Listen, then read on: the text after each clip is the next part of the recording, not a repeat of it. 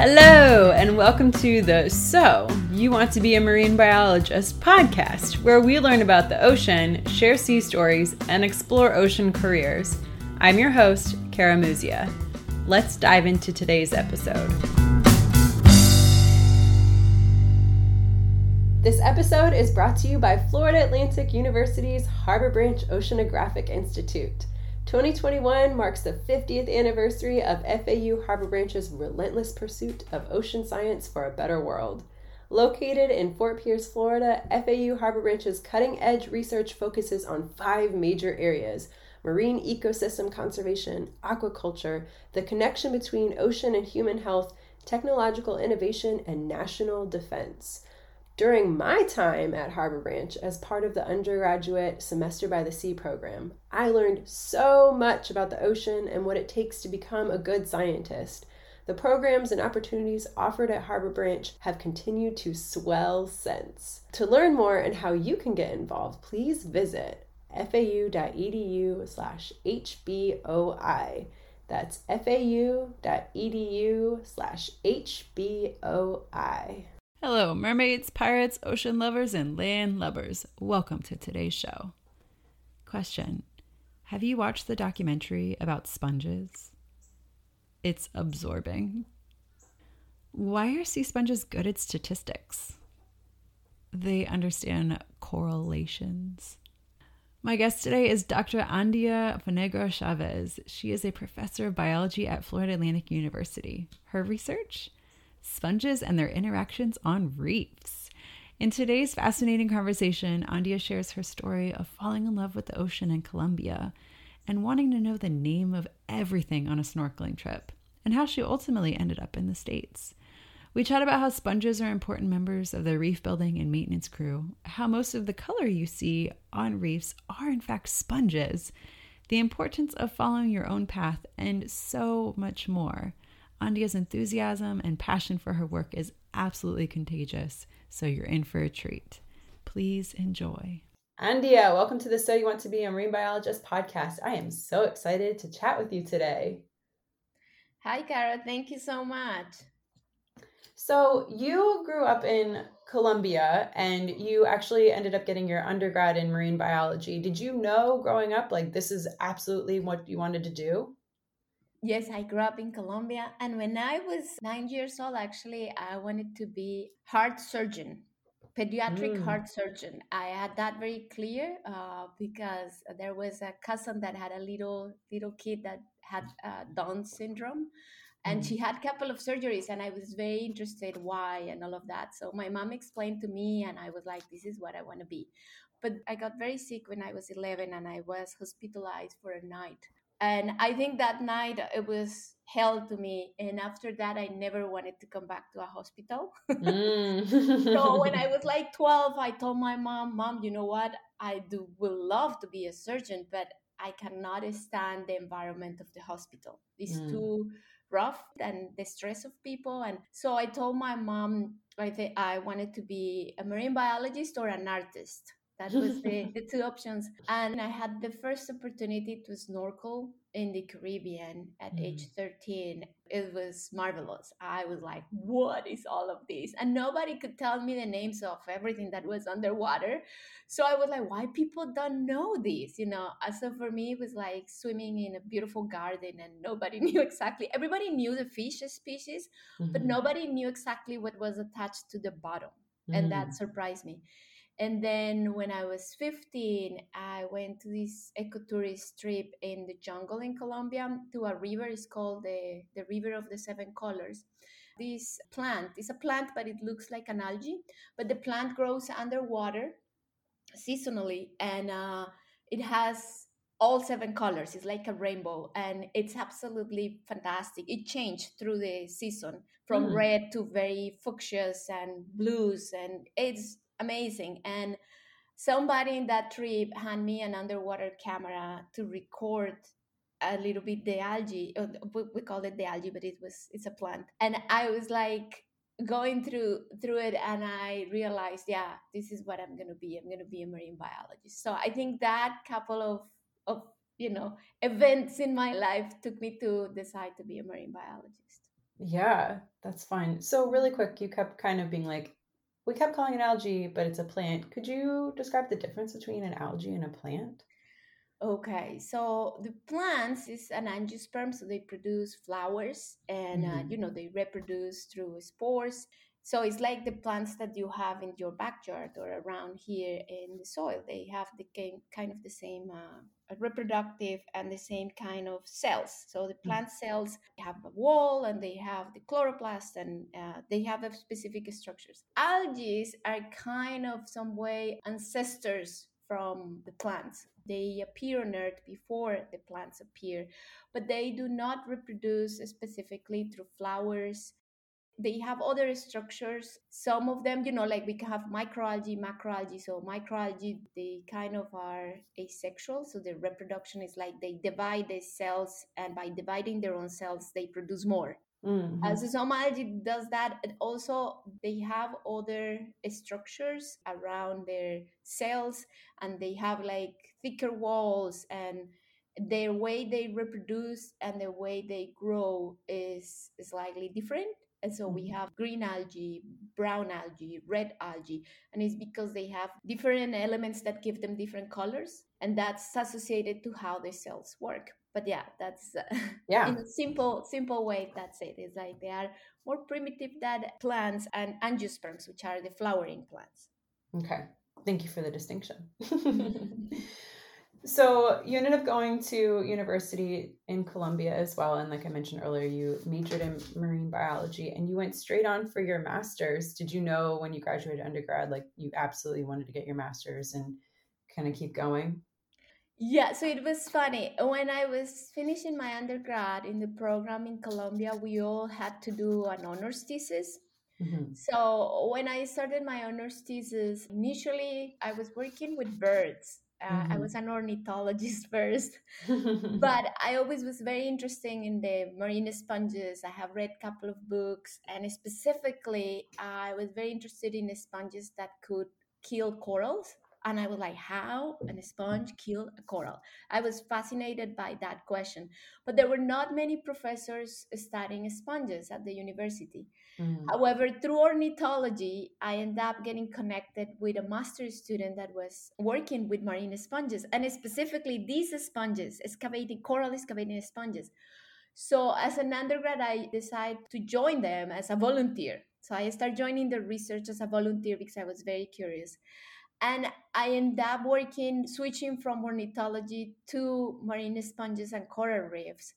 And as I was working there, this student advisor saw my interest and he got some funding. So he told me after I was finishing my undergrad, before finishing my undergrad, he said, I have some funding. Do you would like to continue researching, marine sponges, excavating sponges and join the masters? And I'm like, yes, definitely. So it was more the type of research I was doing. So I rushed to finish my honors thesis, wrote everything in a month, submitted. I had to give a presentation and defend it as an honors. And I joined immediately the master's program, but it was because the opportunity was there on something I was working and it was offered to me. Amazing. I really love that you were doing something totally different. You were doing ornithology and studying birds. And then that kind Mhm. of just opened up that door to something else that you were kind of interested in. And just seemed like it snowballed from there. Yeah, and it's really funny because this master's student, I was honors, he was a master's. He had been an ornithologist before. But Mm. his hobby still was ornithology as he was working with excavating sponges. And I ended up in ornithology for a project. And then I got like an internship, and we were developing this foundation in Santa Marta in the Caribbean with the students and people. And just in a lunch, like I sit down with him to talk to him, and I asked him, what is your master's thesis about? And he said, coral excavating sponges. And I was like, what? Like one of that serendipity moments when you're like, Yeah. how is that possible? But you are working with birds too. And he was like, yeah, no. And he's like, how much do you know about excavating sponges? I'm like, I've been fascinated about this since my second year in college, where I had to learn about invertebrates, and sponges were the first group, and I couldn't believe they were animals. So because they look like plants, so I got really interested and I gave a presentation on coral excavating sponges. So he realized I had read a bunch of papers and he was like, oh my goodness, really? Are you interested in working volunteer? I'm like, yes. I was just in a lunch. That's amazing. You Mm-hmm. never know. You never know when Yeah. opportunities like that are going to come out. I love that so much. That's what you ended up studying for your master's thesis then, is your coral excavating sponges? Yeah, so for my honors thesis, I did chemical ecology of coral excavating sponges. I work with 3 different species that are a Caribbean species in 2 locations in Colombia, one close to Cartagena, it's in the Rosario Islands, and the other ones were in San Andres Island, which is kind of south west Caribbean, close to Nicaragua. And then for my masters, I expand on one of the species. I select one. It's an orange boring sponge, and the species is Cleona deletrix. And I focus all my master's thesis on that one, and the increase of these species in relation to sewage pollution and on San Andres Island. I also did a little bit of chemical ecology and trying to understand what are the mechanisms of the sponge to kill the coral polyps. So I did histology, and then I did a lot of quantifications on interactions. So we wanted to know how much the sponges, when they are in interaction with corals, how long it takes for the sponge to kill the coral and take over the whole coral colony. So I will put little nails in the interface and take photographs, and we will follow them over 6 months and a year and follow up and calculate what was the rate of growth laterally, but also inside of the coral colony. I decided to use these bike spikes, bicycles spikes, so I could see how much from the inside without breaking the whole coral colony. So I will push them all the way to the maximum. And then when I will come back in 6 months, I will put them even, check how much they could go inside. And with that, I was measuring the kind of the rate of growth in a vertical way. This is very interesting. Yeah. So you were actually pushing these bicycle spikes into the sponges, but inside, because the sponge is already on the coral colony and they are excavating, they are making like caverns inside of the coral colony. They are digesting the calcium carbonate with 2 enzymes. So they use enzymatic reactions to acidify the calcium carbonate, and with that they bore into, so they calcified kind of the coral, and then they send tissues filaments, and with the filaments of tissue they get like the coral polyps on their back, I call like under. So coral polyps on the surface, they have their tentacles and they have these filaments, and that tentacles and filaments, they have a lot of cnidoblasts, which are type of cells that are defensive cells. They have like little arrows, and touch them, they'll sting. But that's on the surface. But when they are inside of the calcium carbonate, they have the rest of their tissue and the rest of the organisms there. So what the sponge does is that it doesn't come too close to the tentacles, but there is like a little barrier in between both of them. Usually urchins eat around, so the sponge doesn't get close on the surface, but instead when it's close enough, it sends filaments under, and then it takes the polyps from the back, so from inside the calcium carbonate, which is very interesting, and then it kills in that way. It takes polyp by polyp under. That is wild to think about. I mean, you look at sponges, right? And they look fairly inert underwater, right? They just look like this beautiful blobs underwater, but like for them to actively be, and they kind of just look like they're filtering the water, but for them to actively be like, hello coral, and now I will dig you out and eat you. Yes, that is crazy. That's what it fascinated me. It's not all the sponges, as I'm saying, it's like we have some species and they are called coral excavating sponges. They are mostly from the genus Cleona, Aca and Aca. In the Caribbean, we do have at least 14 species of Cleona. They do tend to prefer to settle on corals. They are a very small percentage of the sponges. There are Okay. more sponges that grow differently, that they don't necessarily damage the coral. But Yeah. I was fascinated by these ones because it's like how on earth they take over the coral colony. So that's what fascinated me and took me to study them from my honors, my master's, and later on my PhD too. Yeah. So you took some time between your master's and your PhD. Did you know that you wanted to take like some time off and kind of get out in the field a little bit more? Or were you just like, I definitely don't want to get my PhD and I'm going to take this time? So when I finished my master's, I was absolutely fascinated. I had found a great research team Mm-hmm. in which I was the only female actually at that time. It was a bunch of males. I was the young girl in the team. But my mentors, because it was both our PI and the graduate students, were super nice, and I was learning so much, and I was absolutely passionate. So I wanted to continue my PhD right away, but my supervisor in Colombia told me, okay, and yeah, I think we have given you everything we have here. And I Mm-hmm. think you need to go out and you need to get more experience in other places where there are other resources, more techniques. And my suggestion is that you go out of Colombia and also that you improve your English. So I was able to understand English, like reading papers and all of that, but I didn't speak English at all. Mm-hmm. So he told me, why don't you try to go out and get your PhD outside? So I did debate about like, it is the PhD the right thing to do? So I started looking for what kind of jobs I wanted to do, Mm-hmm. and all these fascinating jobs. Like I remember looking online through the Coral List and other list servers that were for marine biologists around the globe and in the Caribbean. I was like, okay, what kind of job? And I remember seeing one that was for the Galapagos Island, and it Mm-hmm. was like to be a scientist on the Galapagos Islands, and it requires a PhD. Then I saw other one, and it was also you required a PhD. So I realized, you know what, all the jobs I kind of really want to do one day requires a PhD.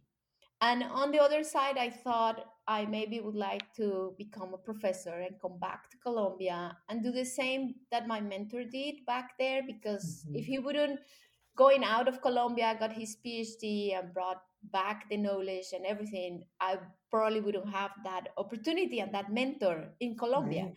Right. So I felt really passionate about that. Like, okay, maybe I go out and come back. So I start my application, but it took a while, not because I wanted, it took a while. So I had to study more English. I started looking for opportunities outside, and it took me a couple of years. But in the meanwhile, I was able to get a summer fellowship at the Smithsonian in Panama, Mm-hmm. Smithsonian Tropical Marine Station. So I went there. I spent 3 months as a summer fellow, and I keep building it up. So it was a hard road to get into the PhD, especially getting the English level that I needed to get into the program, the resources, and I needed a scholarship because I didn't have funding or support. So I just spent 2 years contacting every single opportunity and building up and sending applications with a lot of rejections. But I was like, it's gonna come, it's gonna come. So Yeah. finally, the opportunity opened. Yeah. Yeah. And keeping the faith. You ended up getting your PhD at Nova Southeastern University in Florida. Was that like a top choice for you, or was it just they had like a program that you really enjoyed or a professor that was studying the question that you wanted to answer? Okay, so this is another interesting situations in life. So I initially actually started my PhD in Canada. Oh.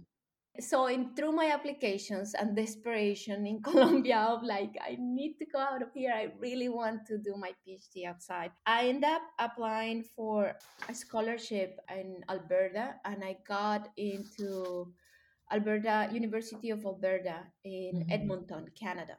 Mm-hmm. So I started there working with an advisor on deep sea sponge reefs. But through the process, I realized that was not the best fit for me. Mm-hmm. The advisor, her way of mentoring was not aligned with what I had experienced before. and it was very rough with students. And I got to a point where I was like, if I stay here, I'm never gonna become who I should become.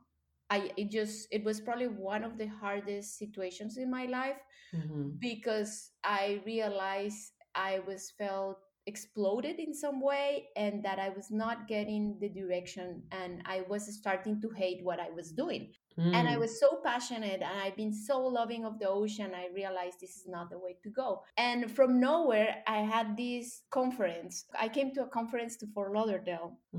Was it a choral conference? It was a choral conference, yeah. And I was presenting things from my previous work in Colombia.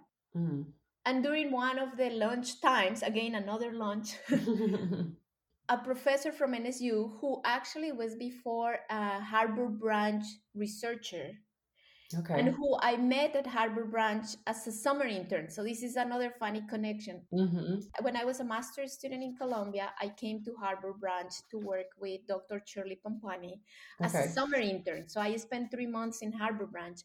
But this professor, he at that point was a researcher also. He works with Dr. Pompani to collaborate with her, but his office was very close to mine, and we ended up chatting a lot, and his student became my friend. So I ended up in that group all that summer. So when I came to that conference, he asked me, "Hey, how are things going with your PhD?" I'm like, "I actually think I need to move out from there and transfer. I don't think it's the best environment for me." Yeah. And he's like, "Oh, I'm actually looking for a PhD student. Do you want to transfer to my lab?" And I was like, "What?" Amazing. Yeah. And he's like, "Yeah, I remember you from working that 3 months. You were the student that worked the hardest. You gave an excellent presentation. And I definitely know your work, your hard work, and I will take you right away if you want to transfer." As I was being with another advisor, I didn't know this professor has, keep check on me how hard I was working or anything like that. Right. So it was very interesting. So I said, yes, definitely. And he also worked with the sponges. So I discussed with him what I wanted to do, which was more genetics of these excavating sponges in the Caribbean, and everything kind of aligned. So I transferred my PhD from Alberta to NSU. And that's how I end up there. So it was just kind of some way to meant to be. Yeah. That's so funny. Yeah, I love that you touched on your summer at Harbor Branch. So this is in between your master's and your PhD, and when you were like applying and trying to get all of your experience. So Harbor Branch was one of the places that you had applied to.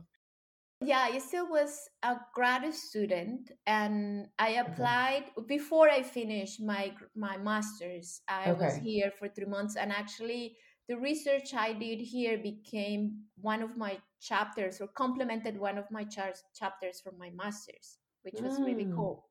Yeah, it's nice always to get the experience, but especially when your experience already augments the work that you're doing, that's double win. Yeah, and then from there, I kind of, working with Shirley, I developed this mentor-mentee relationship forever. And the years pass, and even as I move from one side to the other one, I always contact Shirley, ask her for advice, ask her for, different things, research. We would discuss research, and we end up working in a project. So when I went to NSU, I became a graduate research assistant for a project that was the Peripheral Tree of Life. It was on understanding the relationship, phylogenetic relationship or evolutive relationships among sponges. Yeah. And it was funny because it was a big project that involved different labs in the US, and Shirley Pompani was one of them. Yeah, I feel like she's got her fingers in a lot of sponge work. I see her name everywhere. Yes, but I ended up working there and doing a lot of genetics work for that project. Yeah. The Tree of Life, it was kind of categorizing the different sponges, and it's based on not just physical characteristics, but like these genetics that you were talking about. Yes. So we will use genes. At that point, we used some nuclear genes, and we were trying to characterize them and differentiate the species. but also evaluating at the family levels, like you have species, genus, families, orders, class, and phylums. So at which level there were the connections, which species belong to which ones, because the morphological characteristics in sponges to define a species sometimes are very convoluted or complicated in the sense that they may overlap. So, for example, the externally sponges can look very different, but when you check their internal morphologies, is the same or very similar. So sponges tend to grow, and we call like they have a lot of morphological plasticity, which means the same species in one environment can be, for example, all pink and very branchy, but the same species in a different environment turns gray and is not branchy. So when you go to these different environments, you think they are different species, but then when you evaluate the skeletons, they are the same. So that is when the genetics or molecular work is helping us to evaluate these kind of problems that we have. Yeah. In my head, I'm like, okay, like you kind of imagine like bright and pink and then like branching out and then versus kind of like a cylindrical shape and gray. And I'm like picturing people, right? Like if you put people in different situations, they look totally different, Yes. right? So Yes. like, so you put somebody in, a cold, dark climate in the middle of winter, and they're going to look very different than if you like encounter them out on the boat in the middle of summer, right? So it's kind of similar. So that's what we say, this morphological plasticity, which not only sponges have it, a lot of organisms have it, and is that depending of the environmental conditions. So, for example, food supplies or light, that's most important, can affect how they grow. And it's the same with human populations. It's different. You will grow very different if you don't have enough food and you don't have enough light. Right. That if you do. So that's it. But in some species, it's so radical that you are like, oh my goodness. So, and there are so many that is species and the way they could maybe change, that sometimes that's difficult. So that's why defining a sponge is not as easier as other organisms that you can see and you're like, okay, it has 2 eyes, 4 legs, that are important characters. Here you don't have that, so it's a little bit difficult. Yeah, that's so funny to think about. So your PhD at Nova went a little bit better and you ended up staying and finishing there. Were you focusing primarily just on the genetics?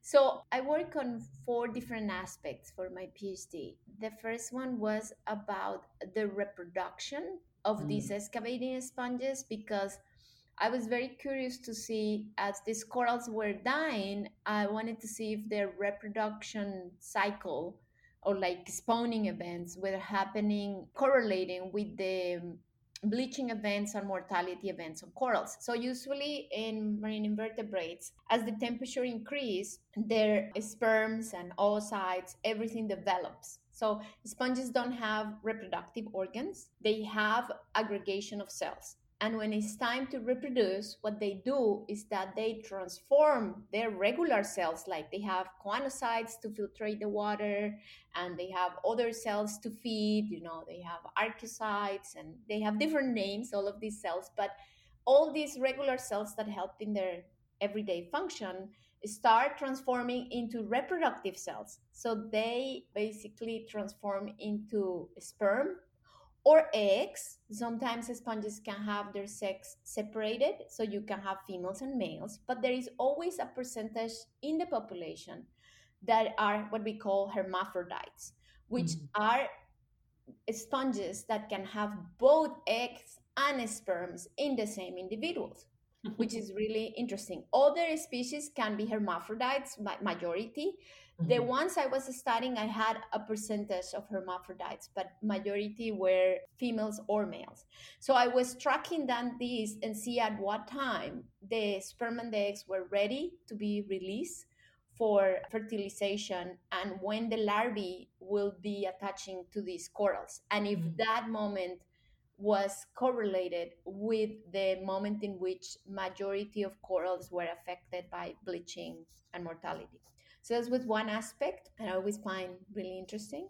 Yeah. A second aspect was on the recruitment per se. So the recruitment, we define recruitment as when the larvae is able to attach, for example, to the coral, then it settles there and then survives and is able to grow. Then it becomes a recruit, and that's what we call recruitment. Mm. So these little recruits or babies are attached to the sponges, and I wanted to evaluate if they were attaching on areas on the corals that were already dead. For example, a fish bite the coral, and then the larvae finds that spot. Or the coral had a disease, for example, white disease or a black spot.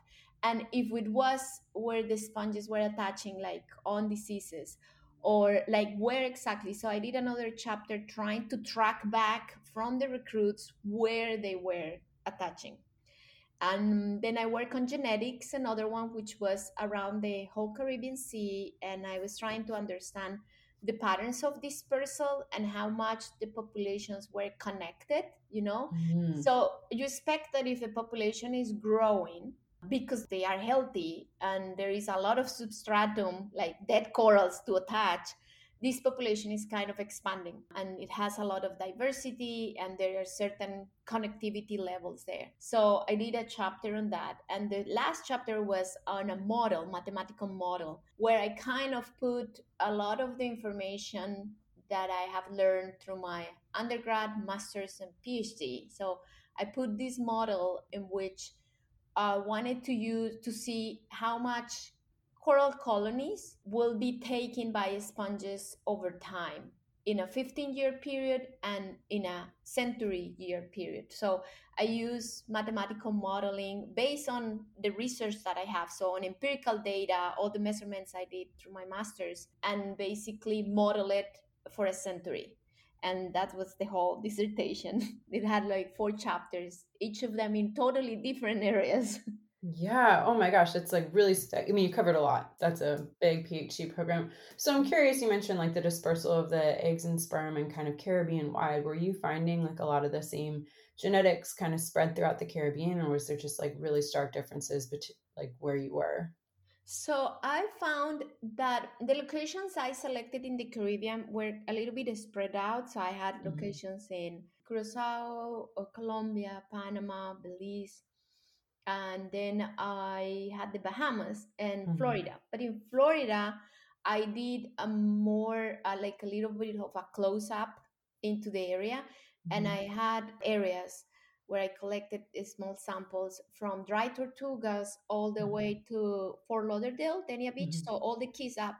And it was very interesting to see, like, the Caribbean level, each of that locations was kind of separated its own population with certain levels of connectivity, very, very low. But between the Bahamas and Florida, there was a lot of connectivity. And within Florida, along the Florida Current and the Mhm. Gulf Stream, Mhm. there was a connectivity towards the north. Like 50% of the migrants that I found, you know, like a migrant is, for example, I found an individual in Fort Lauderdale that has the genetics of the population, like in dry tortugas. So I'm Mhm. like, I know that individuals belongs, you know, the probabilities that belongs to the dry tortugas, but is found alone there in Fort Lauderdale. So Mhm. that becomes a migrant. So I count how many of that ones mismatches, you know, with their populations are. And I realized 50% of migrants were going from south to north, but then I had other 50% Mm. from north to south. And it's very interesting because the Florida current is a pretty strong current, but close to the coast, we have these little eddies that is like counter currents that Yeah. form like circles and bring back from north to south. So I found that all the locations that were a little bit more deeper and further away from the coast tended to have that northern kind of migrants, whereas Yeah. the ones that were very, very close to the coast had the southern migrants. So you could see there how the role of the currents is so important for the spread of the larvae. That's so fun to think about. You know, the physical ocean characteristics interacting with the biological ones. I love it. And how it all relates. Very cool. So at Harbor Branch, I mean, you have so much research just at Harbor Branch that you're kind of covering. You're asking a lot of questions in your lab. A couple things that really stood out to me. You're covering white plague disease, which, I mean, just diseases in corals right now are kind of a huge concern. And then I'm really curious also about you're studying the impacts of hurricanes in the coral reef sponge communities in St. Thomas. So there was Hurricane Irma and Maria. Were they both Category 5s when they hit? Yes, that was an unprecedented event, just having one of them category 5 at that strength, Right. hitting straight into the islands.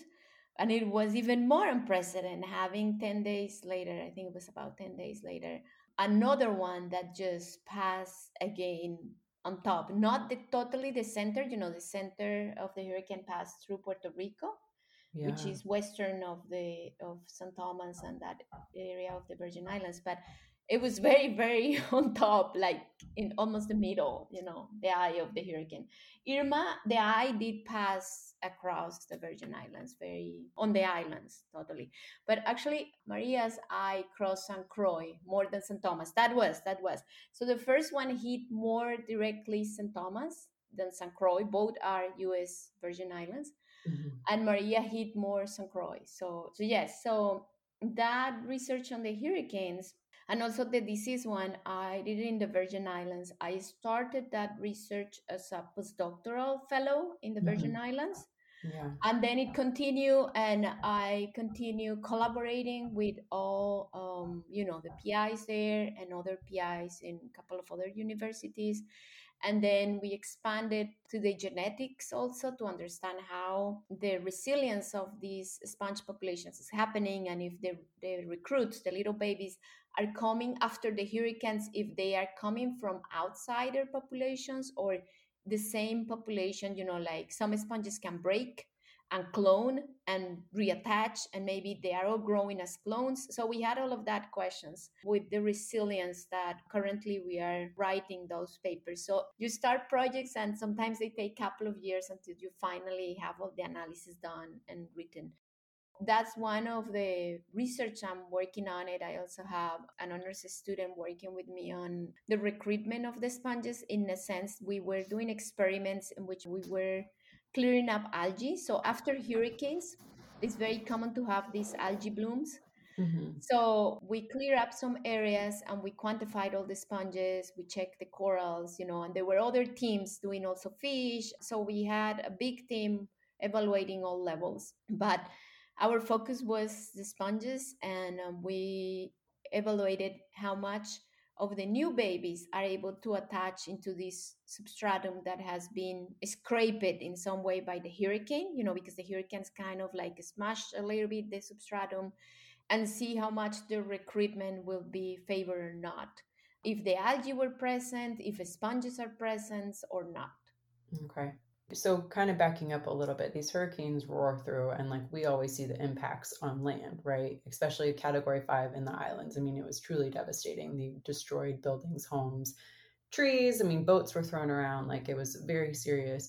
And a lot of people don't think about what goes on underwater, but underwater gets wrecked too, because there's a lot of wave action that happens. I mean, especially Category 5 winds just turning these waves up, and these shallow water reefs they're great buffers for wave action when the waves are not enormous and super powerful. So when that happens, they also are affected.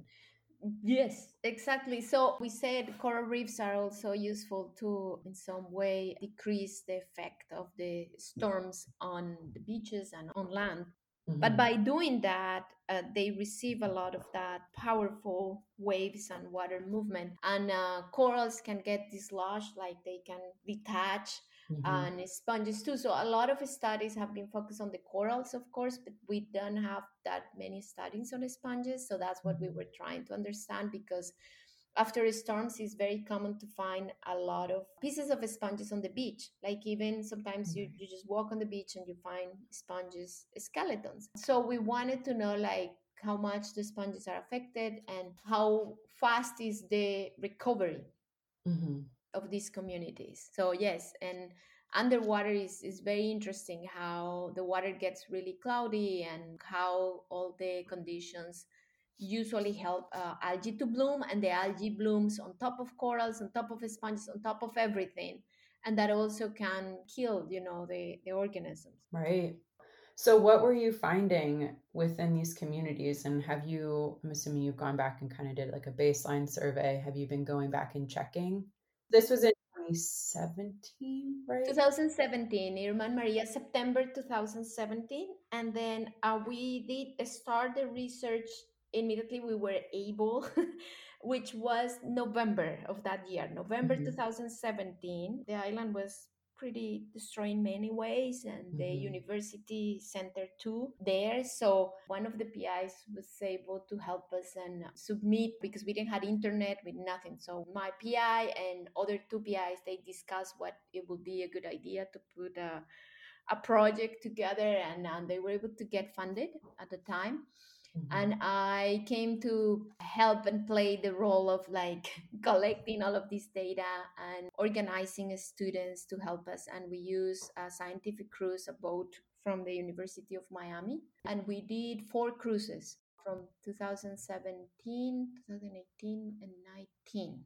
Mhm. So all the way 17 to 19, and we were able to monitor the progress and changes. We are still writing a lot of that data because, it was hurricane, we did this, and then pandemic. So if you are on an island, for people there, it's been really, really tough and a lot of changes happening. But actually, I'm presenting these results, some of the results, in 2 weeks in a conference, the Benthic Ecology meeting.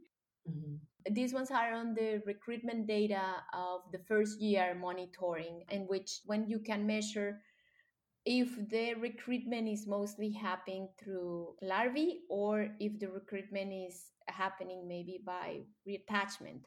So we had different ways to measure, because we put these quadrants underwater and measure all the sponges and the volumes.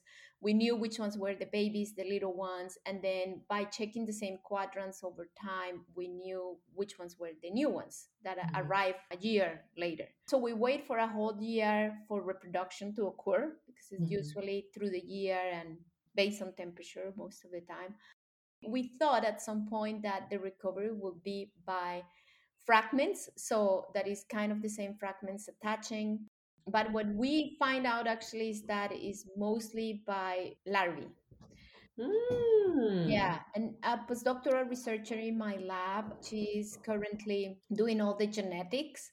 And it's very interesting because with the genetics, we also can test that. And we are finding that it varies per location a little bit. So some of the Right. bays that are very enclosed, where kind of the currents getting close, it tends to be more of clonal. So it's kind of the same Okay. fragments. Whereas in the other more open areas tend to be more sexually larvae attaching. So what we are now checking is if that larvae comes from the same populations or from far away. So Right. it's a very interesting how at the local level, each depending of the location per se, the recruitment and the reproduction and the resilience of the sponge population varies. Yeah. I mean, that makes total sense though, Mhm. right? The environments are just better suited or easier to reproduce or attach, right? And then some just aren't. Yes. Yeah. Why some are one way or the other one is what is very interesting, because then Yeah. when you want to restore coral reefs, and Mhm. this could work also for coral larvae in some way, because they also depend on the water currents, Mhm. then you might need to think how you will restore one location versus the other one. And not all the locations might need the same restoration tools. You Mhm. see? So Mhm. understanding how locations vary and why, it's super important for defining what restoration method or Mhm. protocol you might use. Yeah, that makes sense. Something else that you are looking at is white plague disease. Now, do sponges get white plague as well? I know corals do.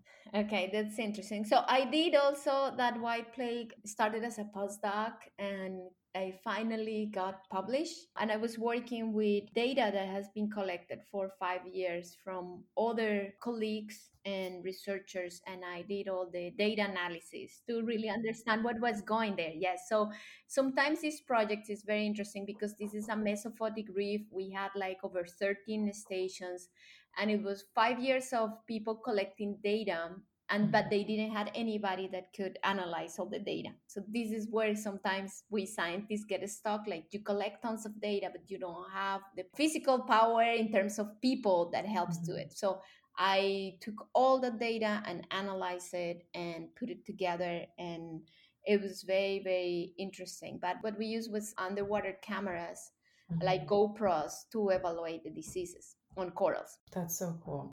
You mentioned the mesophotic. So we have shallow water reefs, which is what most people think of when they think of coral reefs, right? Like 30-ish feet of water.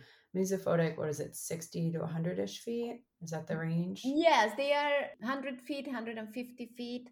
So usually, they are below 40 meters, 45 meters, kind of 50, 60 meters. Okay. And there are different levels of the mesophotics. This is the upper mesophotic, which is the shallow mesophotic, but we have a much deeper mesophotic. So there are different depths of the mesophotic, but yes, they are much deeper. Yeah. Corals there are more flattened, and what we were trying to test was if these deeper corals were getting more or less of the white plague disease than the shallow corals. And for our surprise, we find out higher rates of the disease on the deeper reefs, on the mesophotic reefs, than on the shallow ones. And there could be different reasons why, but it was absolutely interesting to see that it reached that depth too, the disease. Yeah. Because the mesophotic reefs were considered to be like the refuge, the reserve of the coral. If the shallow ones were dying, probably these mesophotic reefs could repopulate the shallow ones. But if the deep corals, the mesophotic corals, are also being affected, that means then they might not be the refuge that most researchers hypothesize or thought of. So that's why the paper is so important in that context and our research. Yeah, and a couple of highlights from that paper. So, I mean, you said that the white plague disease increases in the mesophotic zone, and it also is higher prevalence in the beginning of the rainy season, which makes sense because there's increased turbidity and temperature and decreased salinity and oxygen. Were contaminants measured as well? Because that's always, the rainy season brings runoff, and there's all sorts of contaminants in that. We didn't measure any specific pollutants or contaminants in the water. We measure mostly the most common environmental variables, but one that was really, really interesting to me, and I rerun the analysis so many times, and I was like, I can't believe it's always the turbidity. So in the discussion, we suggest there are different mechanisms. So one of them is that probably the pathogens that are affecting this disease, if present, they might associate it with the attached to the sand grains, because turbidity is produced by different sand or different kind of silky materials. Right. So turbidity, for the audience really quickly, is just kind of like the cloudiness of the water, or clarity of the water is another way to do that. But you're really measuring how cloudy it is. Yeah. Yes. And it's like if you go into the ocean and you move too much your food and you basically lift all the sand from the bottom, it gets cloudy. Right. So that's what we call turbidity. But in the grains, in the little grains, there can be different bacteria attached. And it might be that when the turbidity is high, the bacteria, it's transferred to certain locations. So previous studies have shown that there might be a pathogen for white plague, and that it can be transferred by snails that move from one coral to other one, or by water. But they didn't know in the water by what in the water. So this paper shows that it's highly probably that it is the sand that moves with it. So it's like turbidity in the water, the particles of sand might be carry on the pathogen, but we still don't know what is the specific pathogen there. And the discussion goes into, it might be not just one, it could be several ones. It could be that the sand in some way just affect the microbiome in the coral and disturb so much that it's kind of like your gut, when your probiotics are not good in your gut and then you start feeling sick. So there are certain elements that maybe come there, and then the microbiome, the different microbes that help the coral to stay healthy, shift. And when there is a shift on that, then the corals get the disease and then die. So there are suggestions of certain possible pathogens, but it's not consistent. So people cannot find always the same pathogen with the same disease for this specific white plague. So that's why the whole discussion is about, maybe is that it's like a microbiome change. Maybe the sand produced that, or maybe the sand is bringing the pathogen, but we are not able, once infects the coral for some reason, we are not detecting it at that point. There is a lot of controversy in the subject of coral diseases for that reason, and not every single disease. There are some where the pathogen is much clearer. There are other suggestions that this white plague disease pathogen is not bacterial, but instead is a virus. So it's much harder to detect that virus, and the action of that virus. Right. Yeah. And I'm realizing that we didn't define white plague disease. So it's a coral disease. And I mean, we're very descriptive. Scientific community is very descriptive. So it's literally like big white patches that will like kind of just eat the coral from the outside in. Yeah. So this specific white plague disease starts on the borders of the corals. And you can see that the coral tissue is very bleached, but the boundary is very, very clean. It's like you can see it like advancing, and it can advance couple of centimeters in couple of days. So it's very, very quick. That is this fast. One. And just going back to the question of sponges, if they get diseases, yes. But this white plague disease, exactly as it is in the corals, we don't see it in that way. So we have other diseases on sponges. We have the red band disease. So it's a red band that grows on the sponges, and then sometimes after that it just bleach and fragments, and then the sponge kind of falls apart.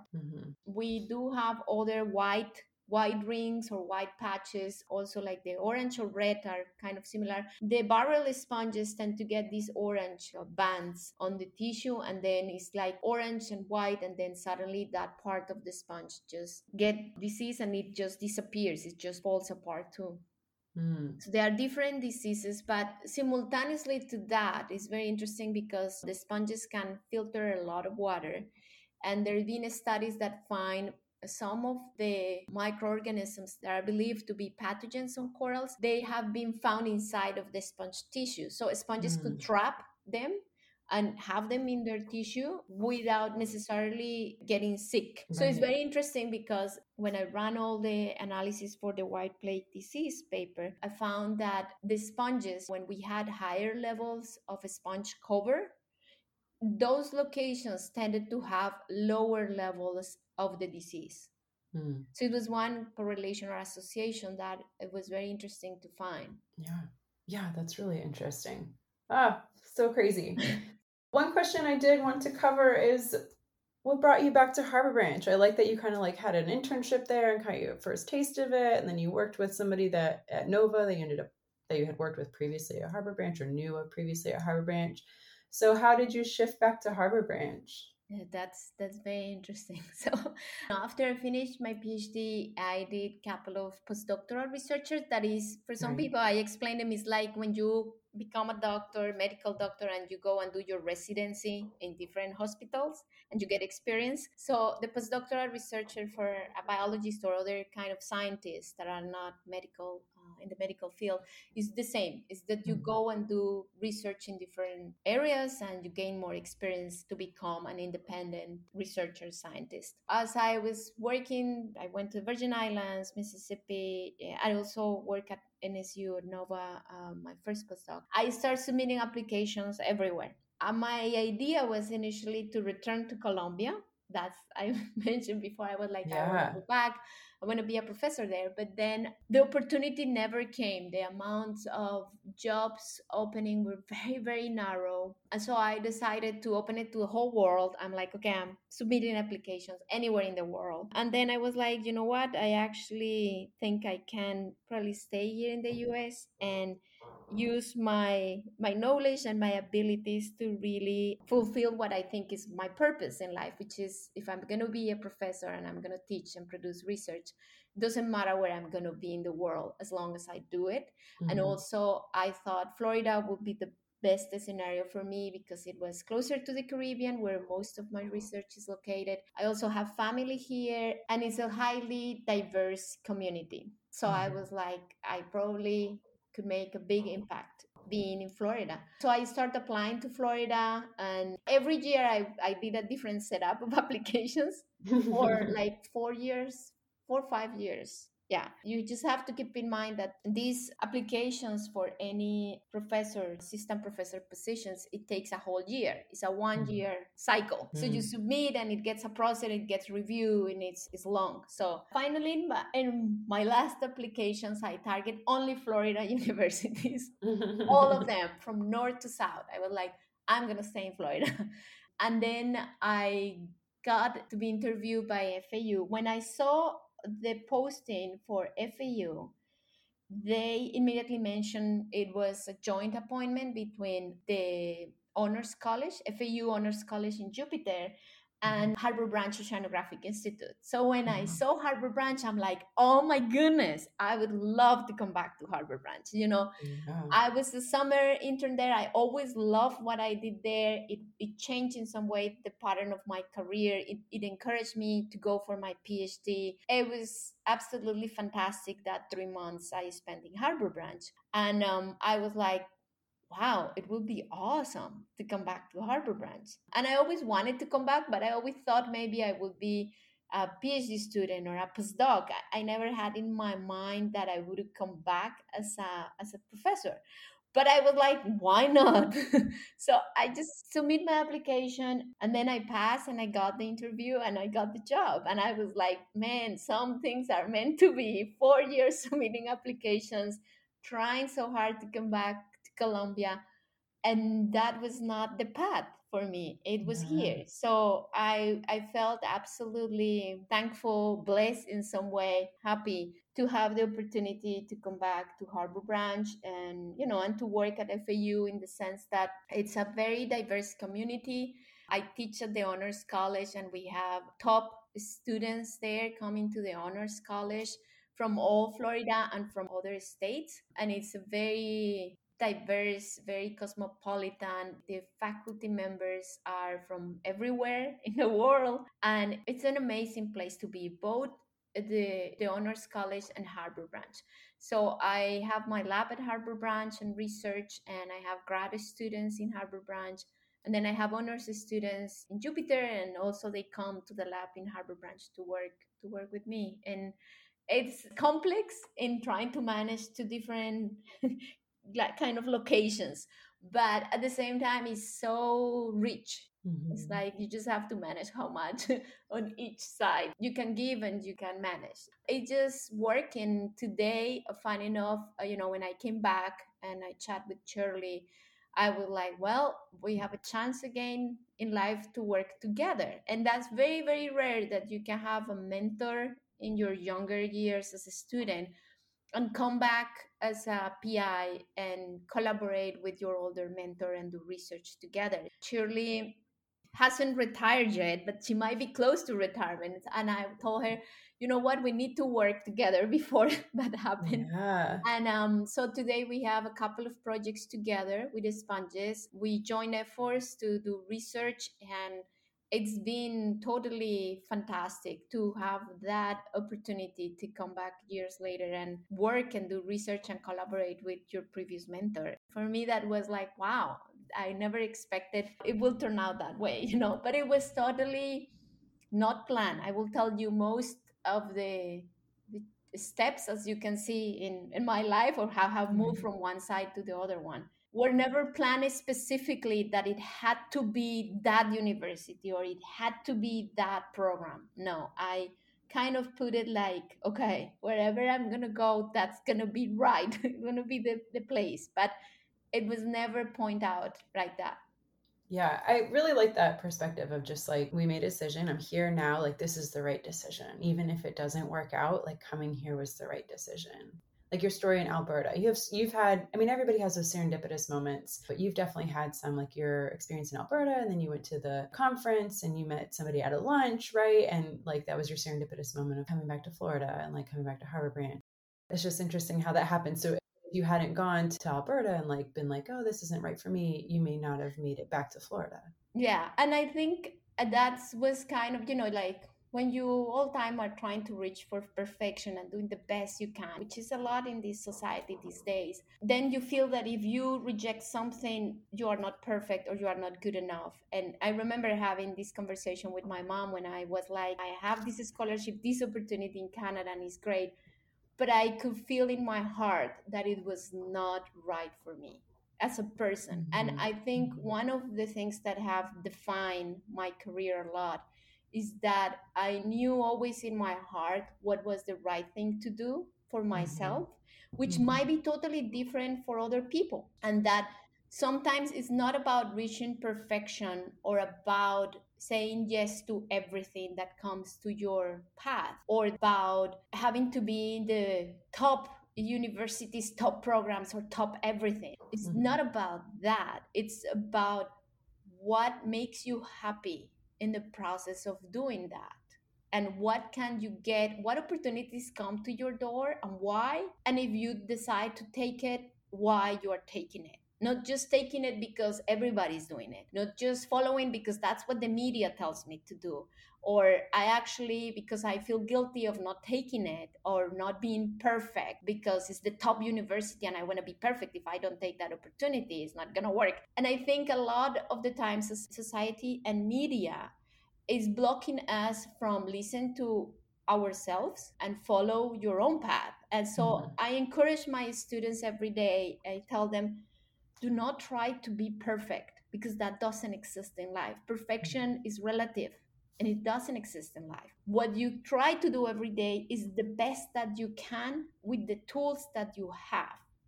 And you can be in a top university and you can be excellent. Of course, sometimes you have better tools, you might find better things. But sometimes if you don't try your best, you don't find that tools. Right. So it doesn't matter what college, what school you come from, what high school.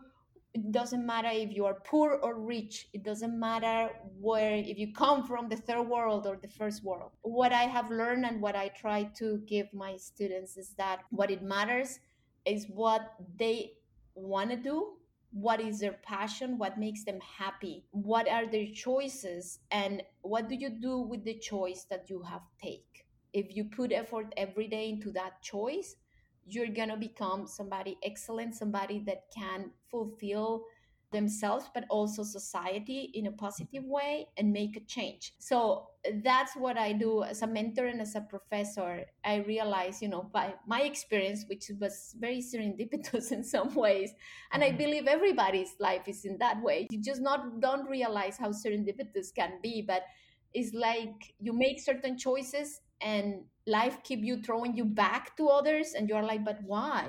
Like what's just happening? And then if you really pay attention to where you end up after all that choices, you realize, oh my goodness, the door to my job and other things is just right there in front of me. I just didn't see it before. I tell my students, when you're applying for jobs, just don't give up. It's not about sending one application and get successful, and then if I don't get the specific job I wanted, then I'm not successful. I'm like, no, it's about keep looking for what you believe you should be.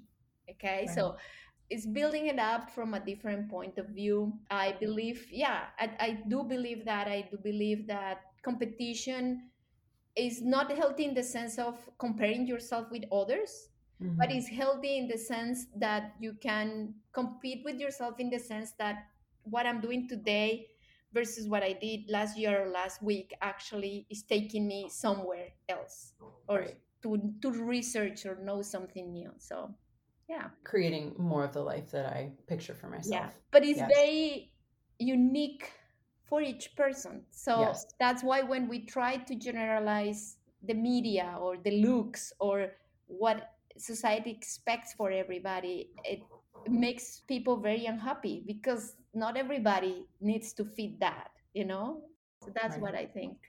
Yeah, makes total sense. I have a few questions that I love to ask at the end of each episode. And I'm going to start with, what is your favorite sea creature and why? Well, I do love sponges. Now, excavating sponges, my curiosity. But I will tell you that besides the sponges, I love the blanket octopus. And I had a little experience of seeing one juvenile blanket octopus in Australia once as I was coming up of a scuba dive. And it was that moment of like, wow. And since that day, I've been absolutely fascinated by that moment, by the little blanket octopus, which are very rare. They are not easy to find. No, they're not. I thought they were more deep sea too. Yes, they are more deep sea. They are usually collected on fishermen nets, like deep sea fishermen nets. I don't even know what this one was doing there so shallow, but it's fantastic. And I was like, wow. Yeah, I love that. So kind of on the heels of that, what is your favorite field story or stories to tell? And this could be a wonderful day in the field, like collecting data and everything kind of went right, or it could just be a day where things happened and it makes a really great story now. I have a couple, but I will tell you two very quick. One is the first time as an honors student that my advisors took me to San Andres Island to do my honors thesis, and I dove in San Andres Island's coral reefs. And at that time, these corals didn't have that much bleaching or diseases. It was beautiful. It was like a fantasy world. I dove in and there were so many things.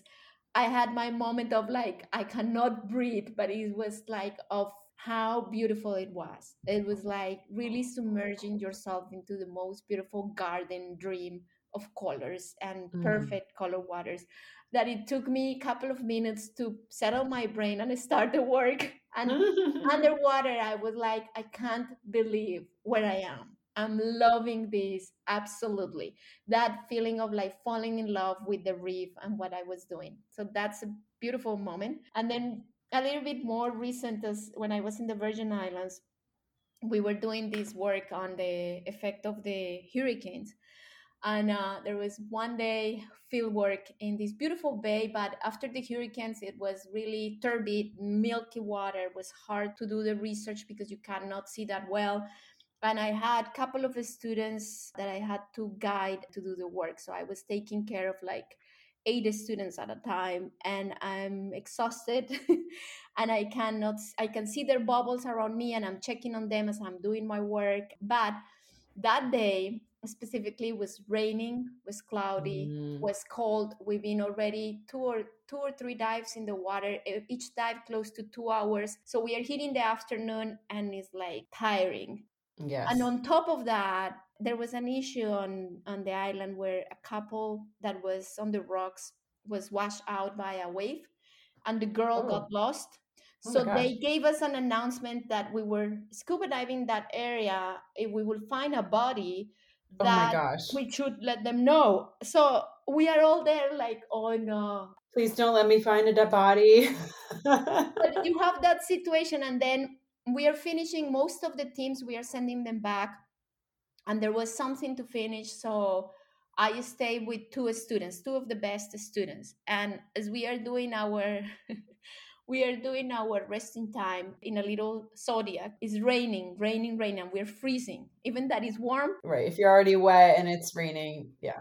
So we are looking each other, and then one of these students who was fantastic, like a top student and loves to be in the water, like the 2 of them, there was no way you could take them out of the water. And she looked at me and she said, Andrea, do we really need to get in the water again? And they look like they wanted to cry, both of them. And I look at them and I'm like, hey, girls, I want to cry too. I'm exhausted. It's tiring. We just need to do one more thing and we will finish. We're going to stay close together and we have to do the job. Because then people think that being a marine biologist is just being underwater, having fun, or being outside. But no, when you're doing a job, you have to finish the job. Right. But the issue was mostly that it was turbid, and the 3 of us, we didn't want to find the body, So it was all of that. But it's an interesting story, and we did it, and we finished, and we got it done, and we were like, yes, we did it. But it's just that kind of stories that. Yes. I like to highlight those stories because, yeah, like you mentioned, a lot of people are like, oh, like marine biology, if you dive, oh, you're in like crystal clear, perfect water. I'm like, no, not usually. That's why I told you my first time that was beautiful, clear. And these times and these days, I do a lot of scuba diving in the Indian River Lagoon, which is an Oh, estuary. It has its moments, so you need to know when to get there, when the tide is the best, and even with that, visibility is not the best. no. But it's a fantastic world there too. You put the students to test, like really, you really like this because it's not everything blue waters and it's perfect. Right. You have to be mentally focused, you have to be physically fit, and you need to really be able to just pass from the first dive, because when you are relaxing or doing tours, you do one dive, two dives, you don't have, you just looking at things. When you're underwater, you have task. So it's like the astronauts when they go out, you have task and you have to be super focused to fulfill the task that you need in the time that you have. You have the tank, you have the air, you have to control not just your diving equipment but your working environment there. Mm-hmm. So it's different. It is different. Yeah, it's a good point. And you're in the Caribbean coming from Florida, so it's not like you could be like, oh, we'll just come back out next week when it's nicer. Like you just have to No. get it done. Yeah, and sometimes it's the opposite. You need to know, safety goes first, and Right. you have several the students working with you, or you are the student. And if there are storms and other things, you have to abort missions halfway, and you just have to be very quick, smart into, okay, it's my time. I have to pick up this. I have here equipment that is very expensive. What do? We leave it, we take it. A lot of Right. quick decisions underwater also. So for me, it has that excitement of not knowing what is going to happen, which I love. It's Right. like exploration, through exploration. And at Yeah. the same time, it has the stress of like being taken care of everything around. Right. Right. That's true too. So if you were given a blank check and unlimited funding, what project or projects up to 3 would you want to fund? Okay, I think I definitely will use it to restore coral reefs, and I will do it with three different parts or in three sections.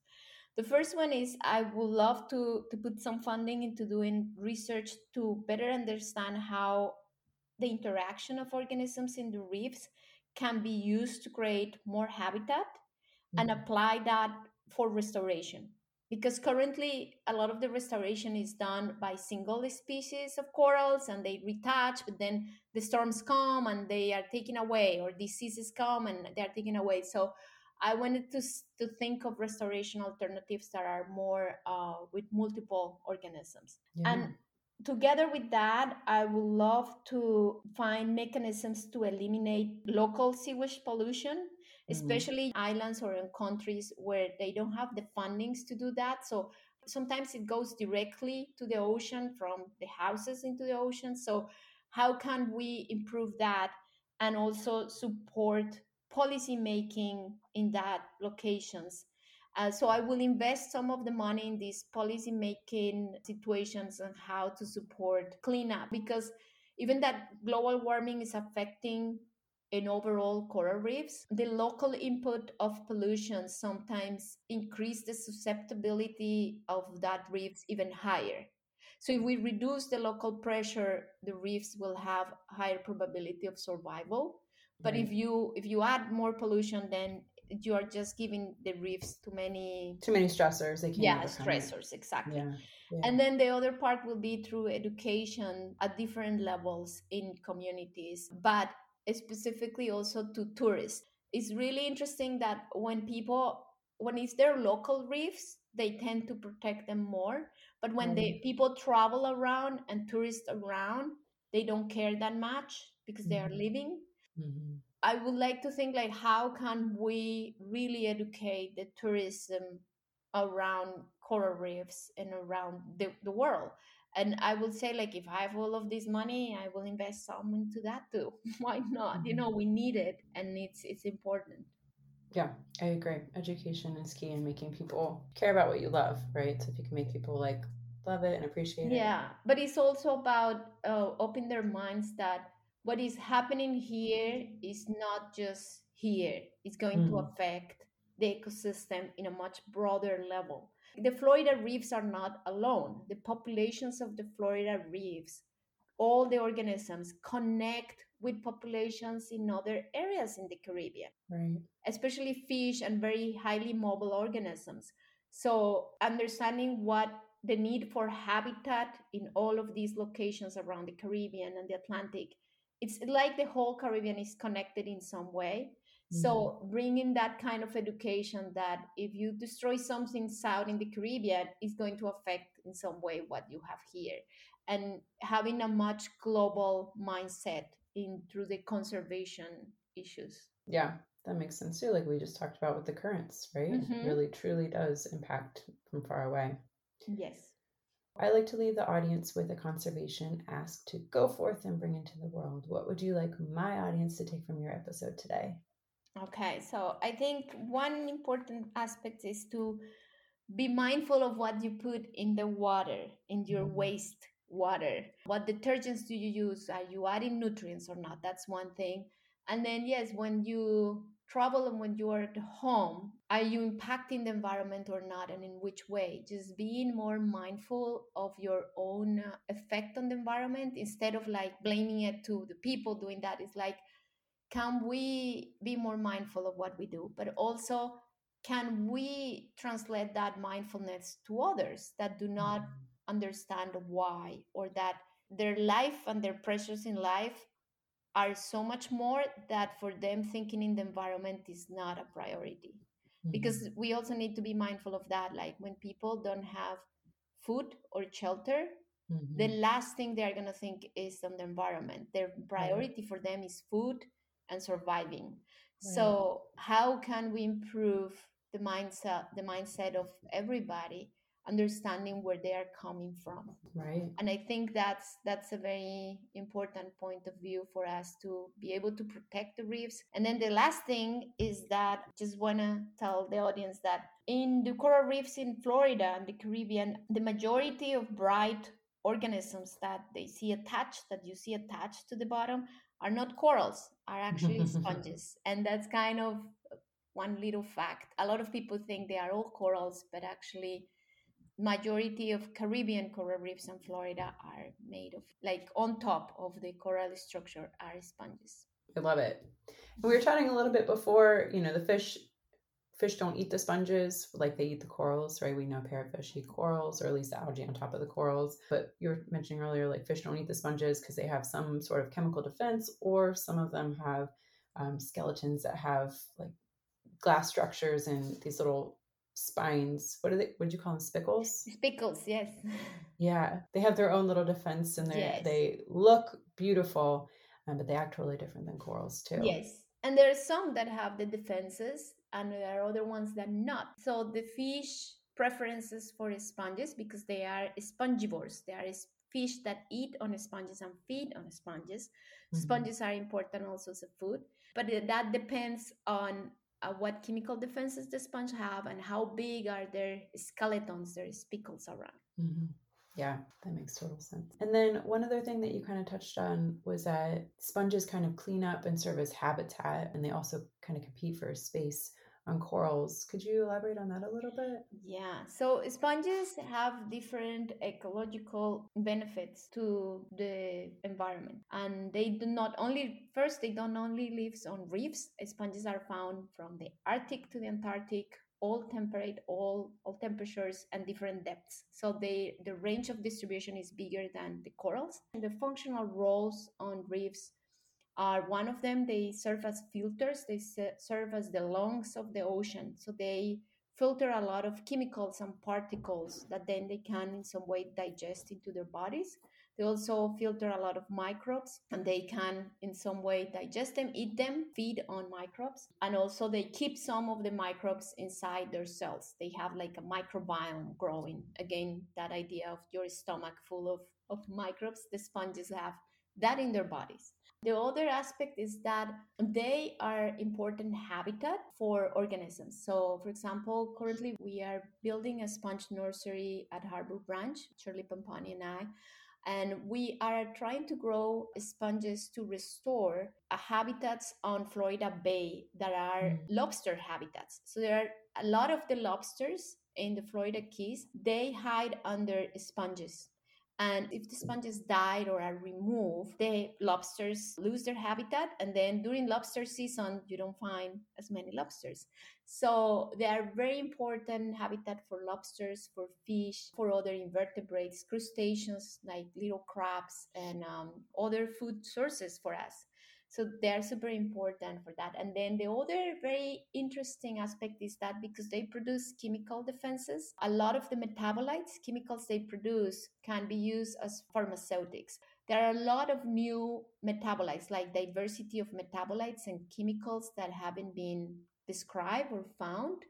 And a lot of chemists, they focus on isolating these metabolites from sponges because they are new to science. And they also use them to test for possible drugs for anti-cancer and for antivirals. Currently, there are 2 drugs, one anti-cancer drug and one anti-HIV drug that derived from sponges and that are used for treatment.